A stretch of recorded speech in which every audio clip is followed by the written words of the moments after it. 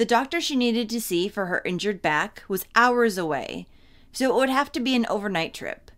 Then, right before her and her family were set to leave, their car broke down, and they had to borrow a much smaller one. This meant that their children couldn't go with them, and this minor hiccup would soon turn into a devastating nightmare.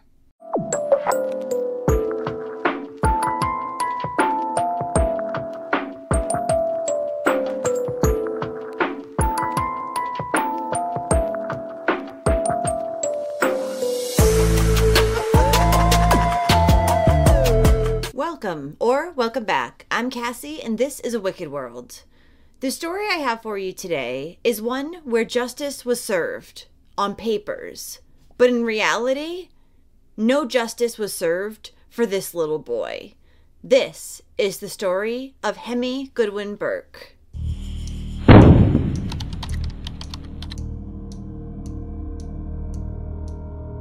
Hemi Goodwin Burke was born on September 23, 2013, to his parents Shane Burke and Carrie Ann Goodwin in Proserpine, Queensland, Australia. He had an older sister named Tawera, whom he adored. The two were always together. Hemi was also lovingly referred to as H-Bomb. He was described as a vibrant little boy with a big smile and a compassionate demeanor. Hemi was a quick learner, and at 6 months, he was taking swimming lessons, which he loved. He was obsessed with being in the water. And little Hemi was also already walking by only 8 months old. In March of 2015, when Hemi was 18 months old, his parents needed to take a trip from their home in the central Queensland coal mining town of Moranbah to Brisbane. The trip was a long one, at around 620 miles. But they needed to go because Carrie Ann needed to see a doctor as she had recently obtained a back injury. She had gotten this back injury at work, and the neurosurgeon that she needed to go to was in Brisbane. Now, originally, Shane and Carrie Ann were going to make the trip with the two children. However, as the trip got closer, their car broke down, and they had to borrow a ute, which has only 2 seats and would not allow any room for the children. So unfortunately, instead of the whole family going, they had to leave the children behind. And they were going to entrust the care of Hemi and his sister to a man named Matthew Ireland. Matthew Ireland had known Shane for about a decade. Shane and Matthew had actually worked together in the coal mines for years. And recently, Matthew had also started doing small jobs around Shane's house for him. They were pretty good friends at this point. Matthew had always presented himself as trustworthy and reliable, and he had no criminal record, so everything seemed to check out. On the day that Carrie Ann and Shane had to go to Brisbane, on March 24th, 2015, Matthew went to the family's house to watch the children. When Matthew arrived, the couple spoke with him briefly and told him that there was no alcohol in the house.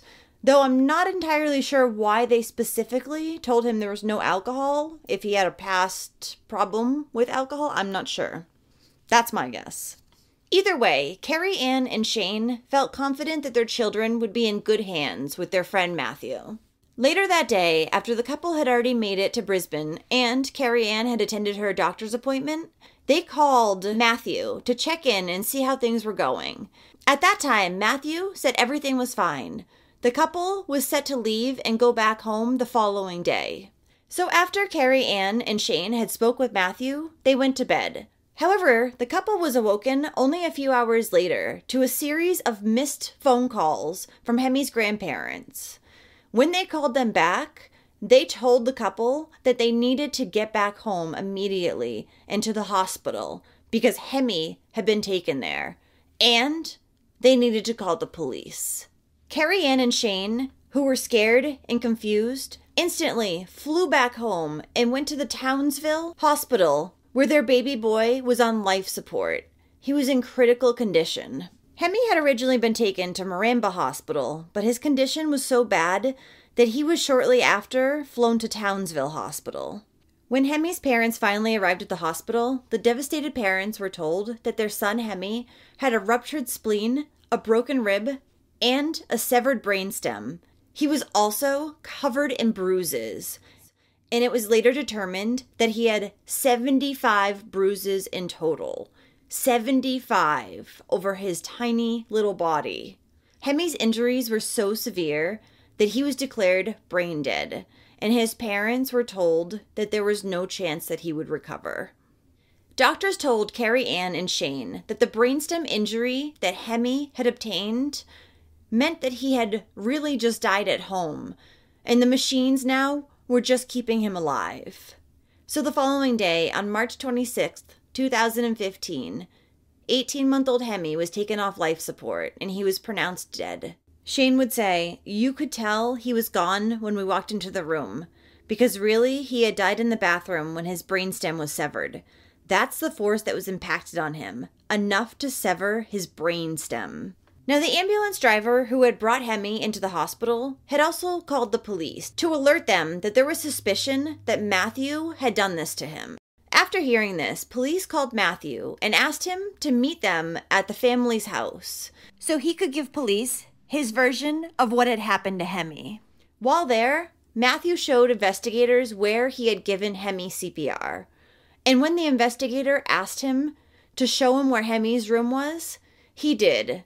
And he noticed that Hemi's crib was covered in blood and feces. He said that the blood also continued onto the floor. At that point, the investigator knew that something was not right here. He knew that this was not an accident. While there, police obtained a preliminary version of events from Matthew Ireland, Hemi's babysitter. Of course, the first few versions of events he gave were complete bullshit and made up. He would end up giving 4 different versions in total. Matthew originally told the police that Hemi had suffered a seizure, but then he changed the story and said that his sister had actually hurt the little boy and had hit him with a chair. There we go, blaming kids again. Finally, after detectives had called out many inconsistencies with Matthew's story, he told them what had really happened to Hemi. Matthew told police that Hemi had hit his head on the side of the bathtub when Matthew had violently jerked his leg out from underneath him. Say Nana. Love.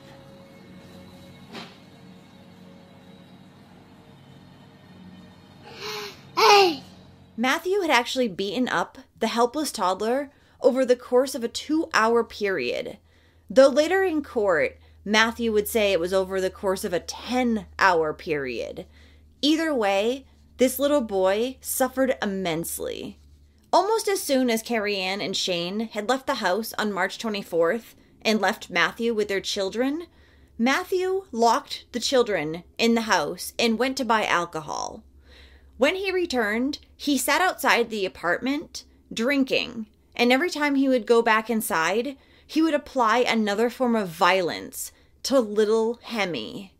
Whether it was kicking him like a football, picking him up by the throat, crushing him like a Coke can, or pushing him down hard into his cot, he did more and more every time he went back into the house.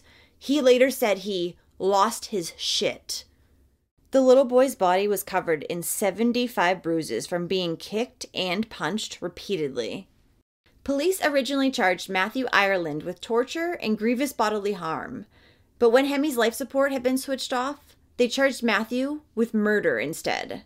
After Hemi's death, his parents would blame themselves for letting a predator into their home, which was supposed to be Hemi's safe haven. Carrie Ann would publicly say, "I am so sorry, Hemi. I am so sorry." The couple had trusted Matthew Ireland. They believed the man was their friend, and he had done this to their child, and they could not understand why. The night that Hemi had been injured, Carrie Ann and Shane had spoken to Matthew on the phone around 6:30 p.m., as I had said earlier. At that time, he said everything was fine. If things were getting to be too much for him, he could have at that point told them. But he didn't, because he's just a violent piece of shit. Hemi's mom, Carrie Ann, believes that once Matthew started beating her little boy, he just couldn't stop. While Hemi's case was still awaiting its day in Supreme Court, his parents were told that Matthew Ireland wanted to plead guilty to manslaughter. They were expecting him to plead guilty or go to trial for murder because that's what he had been charged with after Hemi had died. Hemi's parents absolutely did not agree with the downgrade in Matthew's charges, and they told the court this. They said that they would rather bring the case to trial. But regardless of what the parents, whose child had just been murdered, said, the court decided to still go ahead and downgrade Matthew Ireland's charges to just manslaughter. Now, the maximum sentence for manslaughter is only 10 years. But the court told the couple that his intent would be hard to prove. So on the day that Matthew Ireland's trial was set to begin, he pleaded guilty to manslaughter. And as I had said, the maximum sentence is 10 years, and he would be eligible for parole after only 4. In June of 2017, Matthew was sentenced for Hemi's murder. He was only sentenced, though, to 8 years and 6 months in jail. He sat there crying on the dock as he was read this sentence. And he also mouthed, "I'm sorry," to Hemi's parents, which means nothing at this point. And since Matthew had been in jail ever since the horrific attack on this little boy, he had already served 2 years, which would mean he would be eligible for parole in March of 2019. When Matthew was given his sentence by the judge, Hemi's family erupted. They were already infuriated that Matthew had not even been tried for murder, but manslaughter instead. One of them yelled, "You're an effing murderer and you should be ashamed of yourself." Crown has let Hemi down by allowing an early plea to the lesser charge of manslaughter and then seeking a light sentence. Today, the judge has not only let Hemi down, he's also letting down the Australian people. This vicious criminal will be eligible for parole in only, I think it's 17 months. I'm sure that the good, decent people of Australia will agree that this is not justice. We have continually been denied information, and our thoughts, opinions, and pleas have fallen on deaf ears. This, however, will not deter us, and we will continue to do whatever we can to make sure that this violent offender doesn't have the opportunity to do this again. And in addition to this already great injustice, Hemi's family planned on wearing t-shirts with the toddler's face on them to Matthew's sentencing. However, Justice Duncan McMeekin told them to not wear them because he did not want a silent protest in court.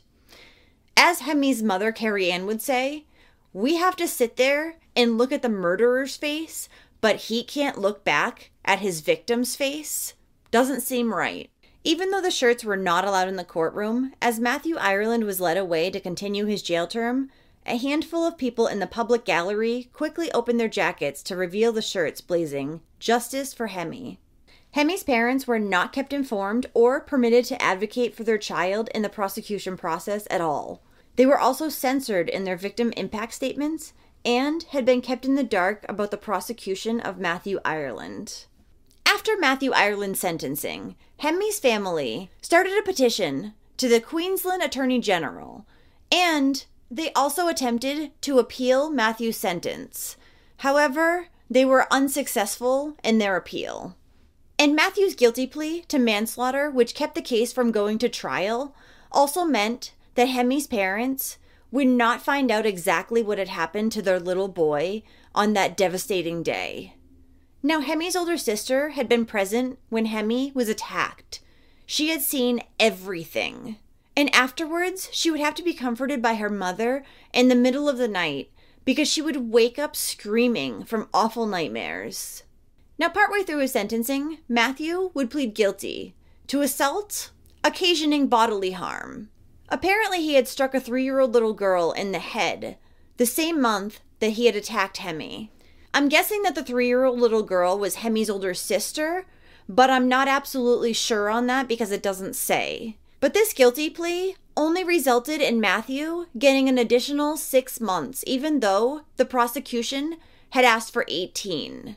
When he was sentenced for his crime, the then 6-year-old little girl whom Matthew had attacked read out loud her victim impact statement, saying she feared that the bad man would come get her again. She went on to say, "Why did you hit me? I am little, and you are a big, strong, brave man." Matthew's lawyer claimed that he had been diagnosed with PTSD, borderline schizophrenia, as well as bipolar disorder. And Matthew's lawyer also told the court that his client was in protective custody because he had been attacked 4 times in prison. That's called prison justice, the only real form of justice sometimes. In March of 2019 came much too soon, as Hemi's parents, Shane and Carrie Ann, were fighting to keep their child's murderer, Matthew Ireland, behind bars, as he was now eligible for parole. A petition on change.org was made. It read, "This is a matter of public safety. We cannot let this convicted child killer into our community, where he could violently take another child's life." Thousands of people backed Hemi's parents in this. They were enraged at the weak excuse of a sentence that Matthew had been given. A distressed Carrie Ann said that Matthew's parole eligibility date was a disgrace, and she urged the parole board to not release him. Carrie Ann would say, "He wants to come out and live his life, and that hurts. It hurts big time.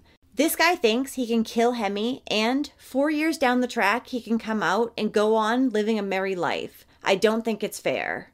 The couple have become outspoken campaigners for longer sentences for violence against children since their little boy's tragic death, and have called on the parole board to listen to the victims' families. Hemi's parents wondered how the parole board could even consider this baby killer as rehabilitated. And how was Hemi's life only worth 4 years? At this time, their efforts may have paid off, as Matthew Ireland's parole was denied in 2019. Unfortunately, he would be released only a few years later, in September of 2023. And coincidentally, his release date was 1 day before Hemi would have celebrated his 10th birthday. Hemi's grandmother, 63-year-old Lynn Burke, called out to Matthew Ireland as he walked out of the Woolston Correctional Center. She called out his name and Matthew looked at her. She yelled, "You're free today, and we still have our life sentences." To which Matthew replied, "You don't know what it's been like in there." "Oh yeah? But aren't you still alive?" Hemi's family remained strong despite this, and they lit 10 candles on a cake for Hemi, as well as sung happy birthday in his memory. After years of pushing and fighting for tougher sentences for child killers in Queensland, Carrie Ann and Shane finally saw new legislation that addressed this being passed. Under the new law, convicted killers whose callous disregard causes death will be jailed for life or face an indefinite sentence and will only be eligible for parole after 20 years now. They fought so hard for a change in the law in Hemi's memory. Carrie Ann and Shane now live with their 11-year-old daughter in far north Queensland. They've gone to a small town where nobody knows them, so they can go on living their lives. Hemi Goodwin Burke's funeral service was held on May 8, 2015, at the St. Luke's Anglican Church, Prince Edward Drive, Brownsville. He was then buried at the Mount Bassett Cemetery in Mackay, Queensland. Well, thank you for listening to all of Hemi's story today. I don't see this as justice. Sure, he had to serve 4 years. Only 4 years, though, for a child's life? An innocent child? And he did it in such a cruel and intentional way, too. This makes me so sad for Hemi's family, knowing that they will probably never be at peace because they didn't get justice for their little boy. And the man that did this to him is now back out on the streets. So, if you do like true crime and you want to hear it from me, then don't forget to hit that subscribe button below and turn on your notifications too, so you'll know when I upload a new video, which is 2 to 3 times every week. Thanks for watching A Wicked World today. Until next time, take care guys. Bye.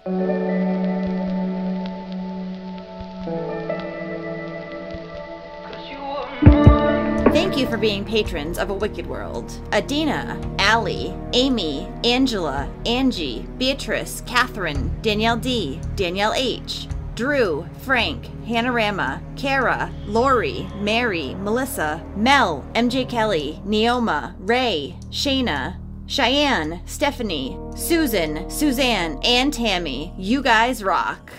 Now, there's even more of A Wicked World on Patreon. You'll have access to exclusive videos each month and more. Any support truly helps to make sure the victims never get forgotten and to highlight the shortcomings of society associated with each case. So check it out at patreon.com/awickedworld or use the Patreon app.